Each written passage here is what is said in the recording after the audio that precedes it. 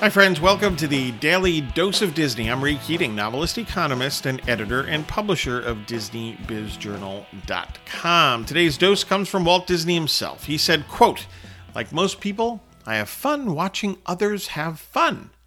Close quote. You know, I like that. Have you ever got interested in something because you see others enjoying it?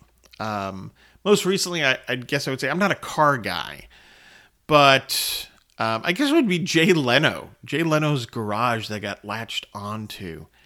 And you could just see the joy, the complete and utter joy that Jay Leno has in the automobile.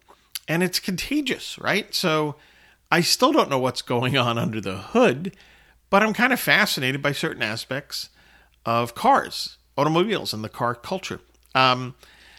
Certain books are that way, right? I mean, I think that's a great example of somebody getting someone else to have fun because they're having fun reading a book. My wife, when we first got married, she was a huge Shakespeare person. Me, not at all. But her excitement got me excited. Same thing about country music. My wife has very diverse interests. She enjoyed country music. It wasn't for me, but it became something that I have enjoyed. So, listen, bottom line is, as Walt says, watching others have fun and having fun as yourself is really a great way to expand one's interests.